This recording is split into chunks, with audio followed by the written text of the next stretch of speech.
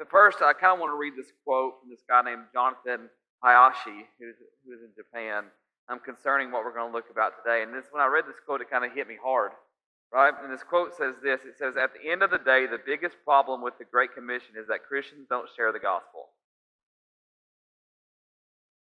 Pretty accurate, right?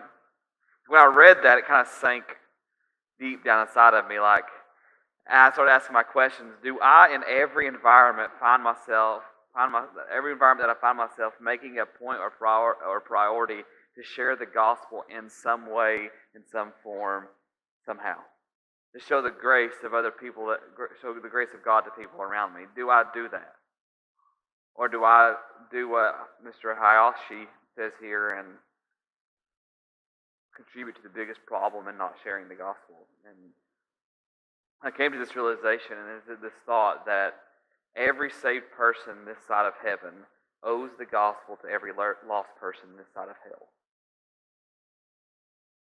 Every saved person this side of heaven owes the gospel to every lost person this side of hell. And what we're going to look at today is the last time that Jesus appeared before his ascension into heaven. And in this article, if it was in a newspaper, that we're calling the meeting in Galilee. The meeting in Galilee. And, there's something about final words of people, right? Like, I catch myself because I'm a freak. And I like to read stuff about death and watch, mortician YouTube videos on how they do that kind of stuff. I'm just weird. So one of my favorite things to do is to read about people's final words before they left. And because sometimes they're the most profound and the most important that these people ever say. There's some of them that are pretty funny if you ever look at them. But as we're looking at this story today, I kind of want to begin with this thought in mind. Winston Churchill once said that we shape our buildings, therefore they shape us. And you're like, that's a weird quote, but here's what I pray for today as we go through this last appearance of Jesus before he ascended, is that this is my agenda and this is my hope, that we fall so in love with Jesus and the great call, this great commission, that we embrace the commission to the point that we are embodied by it. If you've taken notes, I want you to write that down.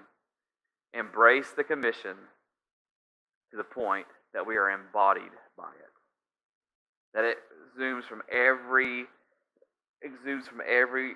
part of our lives. That it becomes part of our every fiber, our every being. Not because we have to, but because of what Jesus has done for us, we want to be a part of what He is doing in history.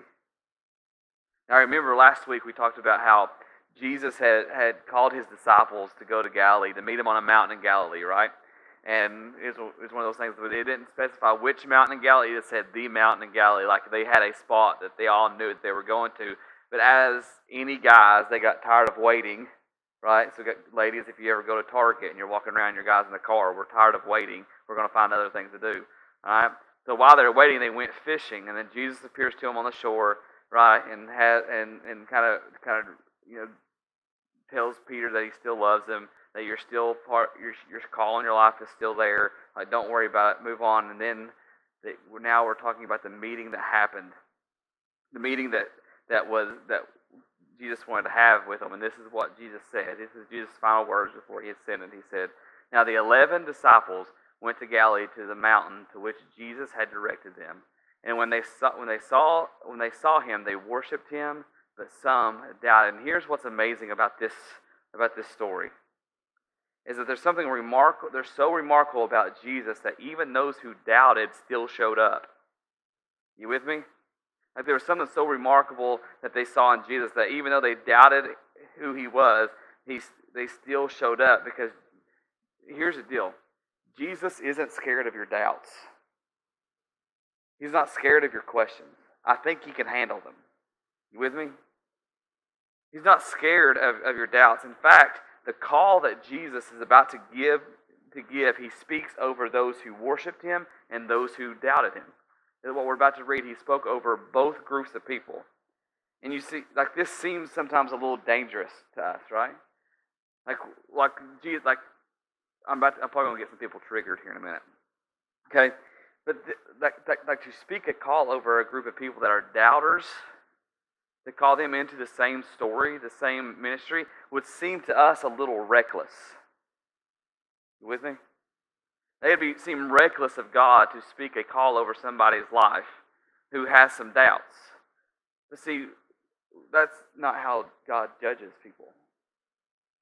Where people see problems, God sees potential.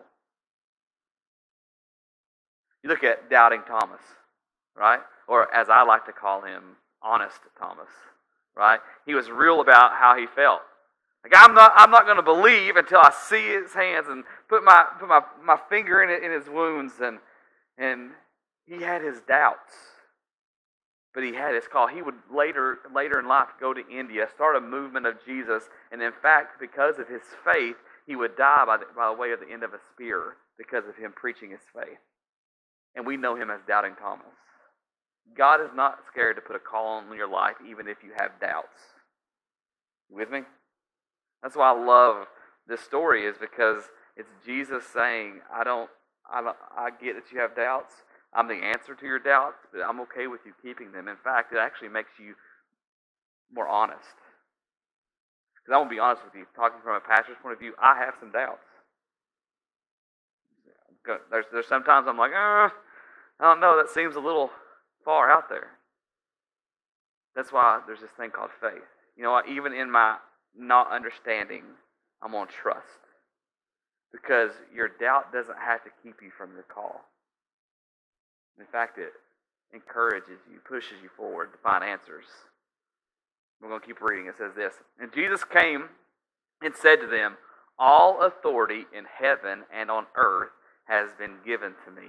And this is, like, we read over stuff like that, and you're like, oh, I get it, Jesus is in authority, but what does that really mean? And here's what this means, and it's going to be tough for some of us because don't hate me, okay, when I say this, but here's what Jesus means when he says, all authority has been given to me.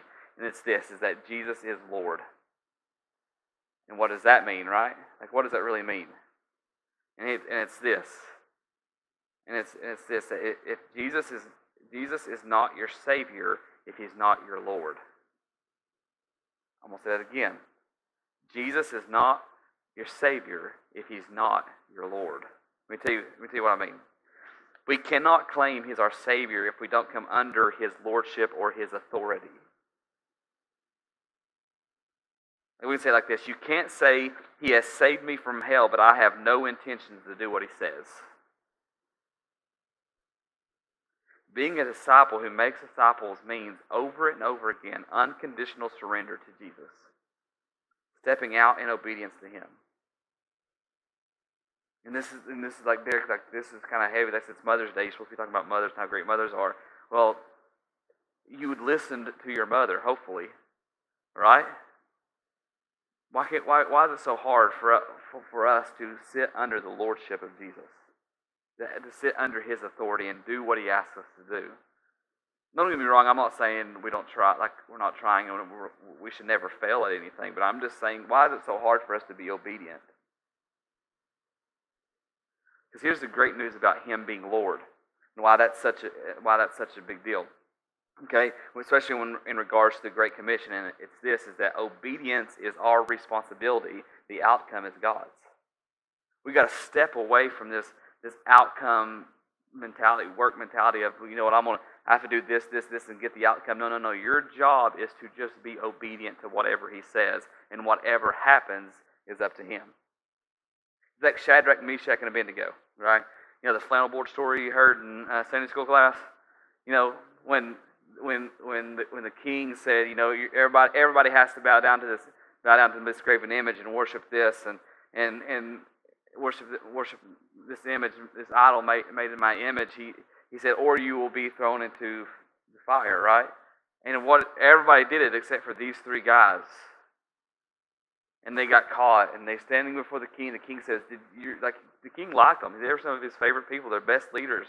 And leaders in the country, and he said, I'm going to give you one more chance. And they're like, you might as well not, because we're going to be obedient to our God, Jehovah. We're going to be obedient to our God, Jehovah. And no matter what the outcome is. In fact, it says, even if he doesn't, because the king said, The king said, we'll see which God rescues you. And they even say, well, even if he doesn't, we're going to be obedient. Like would we be willing to say that when we're facing those kind of things, right? When faced with life and death and with hardship, would we be willing to say, you know what? My job is obedience. So even if he doesn't rescue me from this, I'm going to live in obedience. Even if the outcome's not the way I want it to be, I'm going to be obedient. To be fully obedient, we have to let go of the outcome-based performances and just simply be obedient. Great moves of God are usually preceded by simple acts of obedience, by stepping one foot in front of the other. If he is not your Lord, he cannot be your Savior. And if you don't do what he asks and are obedient in doing what he asks, he can't be your Lord and Savior at all. Can't. So what is our call? Matthew 28:19 says this: Go therefore and make disciples of all nations, baptizing them in the name of the Father and of the Son and of the Holy Spirit, teaching them to observe all that I have commanded you. And behold, I am with you always to the end of the age. Like, you grew up in church, you heard that all the time, right? Go make disciples. But how and where do I make disciples, Derek? Well, it's quite interesting if you look at the Hebrew, well, the Greek really here, and it says the Greek word for go make disciples is pharenthetes methetease, which means on your way, make disciples. On your way, make disciples. As you are going, reproduce yourself. Whether you are going to work, going to the ball field, going home, be on mission. Make disciples where you live, work, and play. Make disciples where you live, work, and play. As you go, as you live life, as you're going, reproduce yourself. Make disciples. Derek, I wish I knew what my call was. I can tell you right now what your call is in life. You want to know what your call is? It's really profound. Go make disciples. Like, I get that, Derek. I get it. I get that, but what is my calling? Like, I want to know what he has for me to do. Really profound again. As you go, make disciples. Derek, I get it. But I want to know what I'm supposed to do in life. Like, when I go to work, what do I do? Okay, it's really profound. As you go to work, as you go to the ball field, as you go to the pool and play, as you do that cookout later, and that family member's there, as you do whatever you do, and whatever you do, go make disciples. Wherever you are, build relationships, do life with people, invest in people, share your faith with people as you go through life. We often say it around here: size up, pour it out. Take big risks. Ask the big questions. Step out and pour yourself out into others. Because that's what our Lord and Savior did for us. So you're telling me, Derek, my job is to go make disciples. Yes. As you go make disciples. Because in fact, the word we get disciples from, or disciplined from, is the Latin word disciplinia, which means to be trained. And to be trained means there has to be a what? A trainer. And if there's no one there to train, how can they ever be a disciple? Now, but I love what Paul wrote to the church in Colossians. He says this. He says, let every activity of your lives and every word that comes from your lips be drenched with the beauty of our Lord Jesus, the Anointed One, and bring your constant praise to God the Father, because of what Christ has done for you. What Christ has done for you. Bring people into your home for dinner. Go to work with joy. for the joy of the Lord, and let your praise rub off on somebody. Be intentional with speaking life into others. Build people up. Share your story of what Christ has done and continues to do in your life. Derek, I don't know if I can. I don't know if I can share my story. That's not in my nature. That's not who God made me to be. I'm more of the quiet type. I sit back. I'll get my hands dirty or whatever. No. We are all called to go make disciples, to invest, to be intentional. May just be somebody in your family. Maybe somebody, your coworker that sits in the cubicle next to you. It's that person. Maybe it's that person that you always see sitting in the lunchroom by themselves. Maybe that's the person you're supposed to reach. That you're supposed to share your story with. Because for there to be a disciple, there has to be somebody who will train them. And to train, you got to speak. You got to speak about what Christ has done for you. But how do I know if I can? I get nervous when I use my words, or I start to stutter a little bit. I'm like, have you ever heard me speak? Not very good. All right. But I love how Luke, our friend Luke, ends this account with Jesus, and Luke adds to the story. He says, and this is Jesus talking. He says, "And I will send the fulfillment of the Father's promise to you. So stay here in the city until the mighty power of heaven falls upon you and wraps all around you." And this is in regards, he's saying the Father will send the Holy Spirit to empower you, to give you some courage, to give you boldness to share your story, to share the gospel of Jesus. You have the power within you right now as a believer to be a disciple who makes disciples, And it's why our big thing this year is 17 people, reach 17 people cubed. Because this is all of our calls. This was Jesus' final words before he ascended into heaven. Go tell people about me. Because if they don't know about him, then it was worthless. And it's pointless. But here's the great truth, is that God will not give you a call without the power to do it. God will not give you a call without the power to do it. So at the meeting in Galilee, this meeting in Galilee, it was more than just a meeting, it was a commissioning. Commissioning to go forth. Here's my hope as we go from now to June 5th to all eternity, is that we don't take this Great Commission lightly. That we are so emboldened by what Christ did for us on the cross, by paying a debt that we could never pay.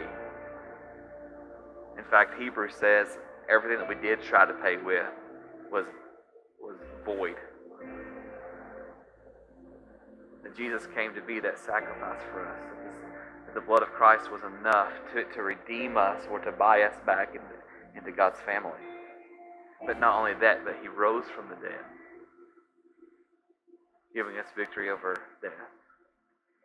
So between the cross and the resurrection, we have the power to defeat sin in our lives. We have the power to defeat the enemy in our lives. We don't have to be bound by him anymore. And my hope is that we can share that with other people. Because all the believers on this side of heaven, sharing the gospel to everybody who's on this side of hell. Right now, we have friends, family members, co-workers, who are, if they were to die in this moment, would spend eternity in hell. And we're more worried about our uncomfortableness in talking about faith. Derek, I don't like to talk religion. Don't talk religion. Talk Jesus. Talk Jesus. Literally, John 1:1, in the beginning was the Word, and the Word was with God, and the Word was God. which means when people say, well, we got to share the word, well, guess what the word is? Jesus. Just share people about what Jesus has done in your life. We'll talk about that doctor who cured us. But we, like, really, you know what I'm saying?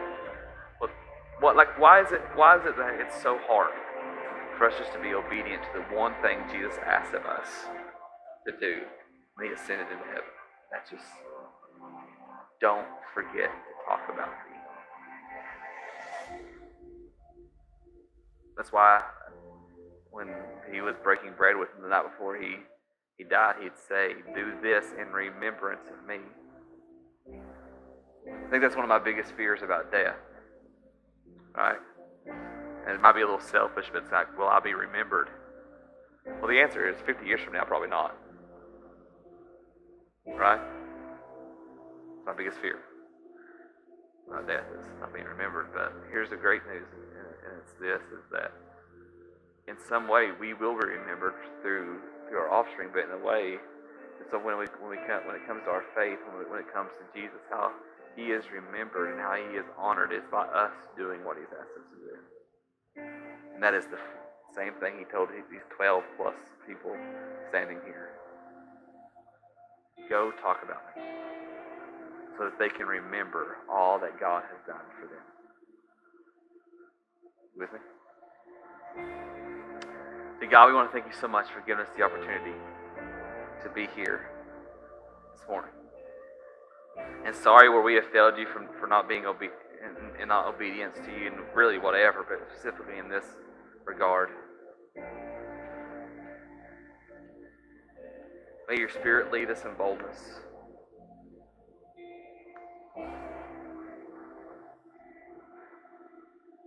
God, my prayer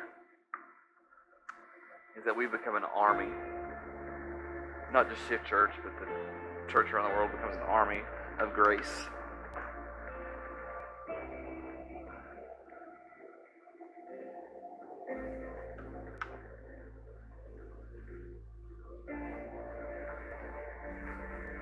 My prayer is that we not hide behind walls of insecurities anymore, or what would happen if they said, what are we going to do?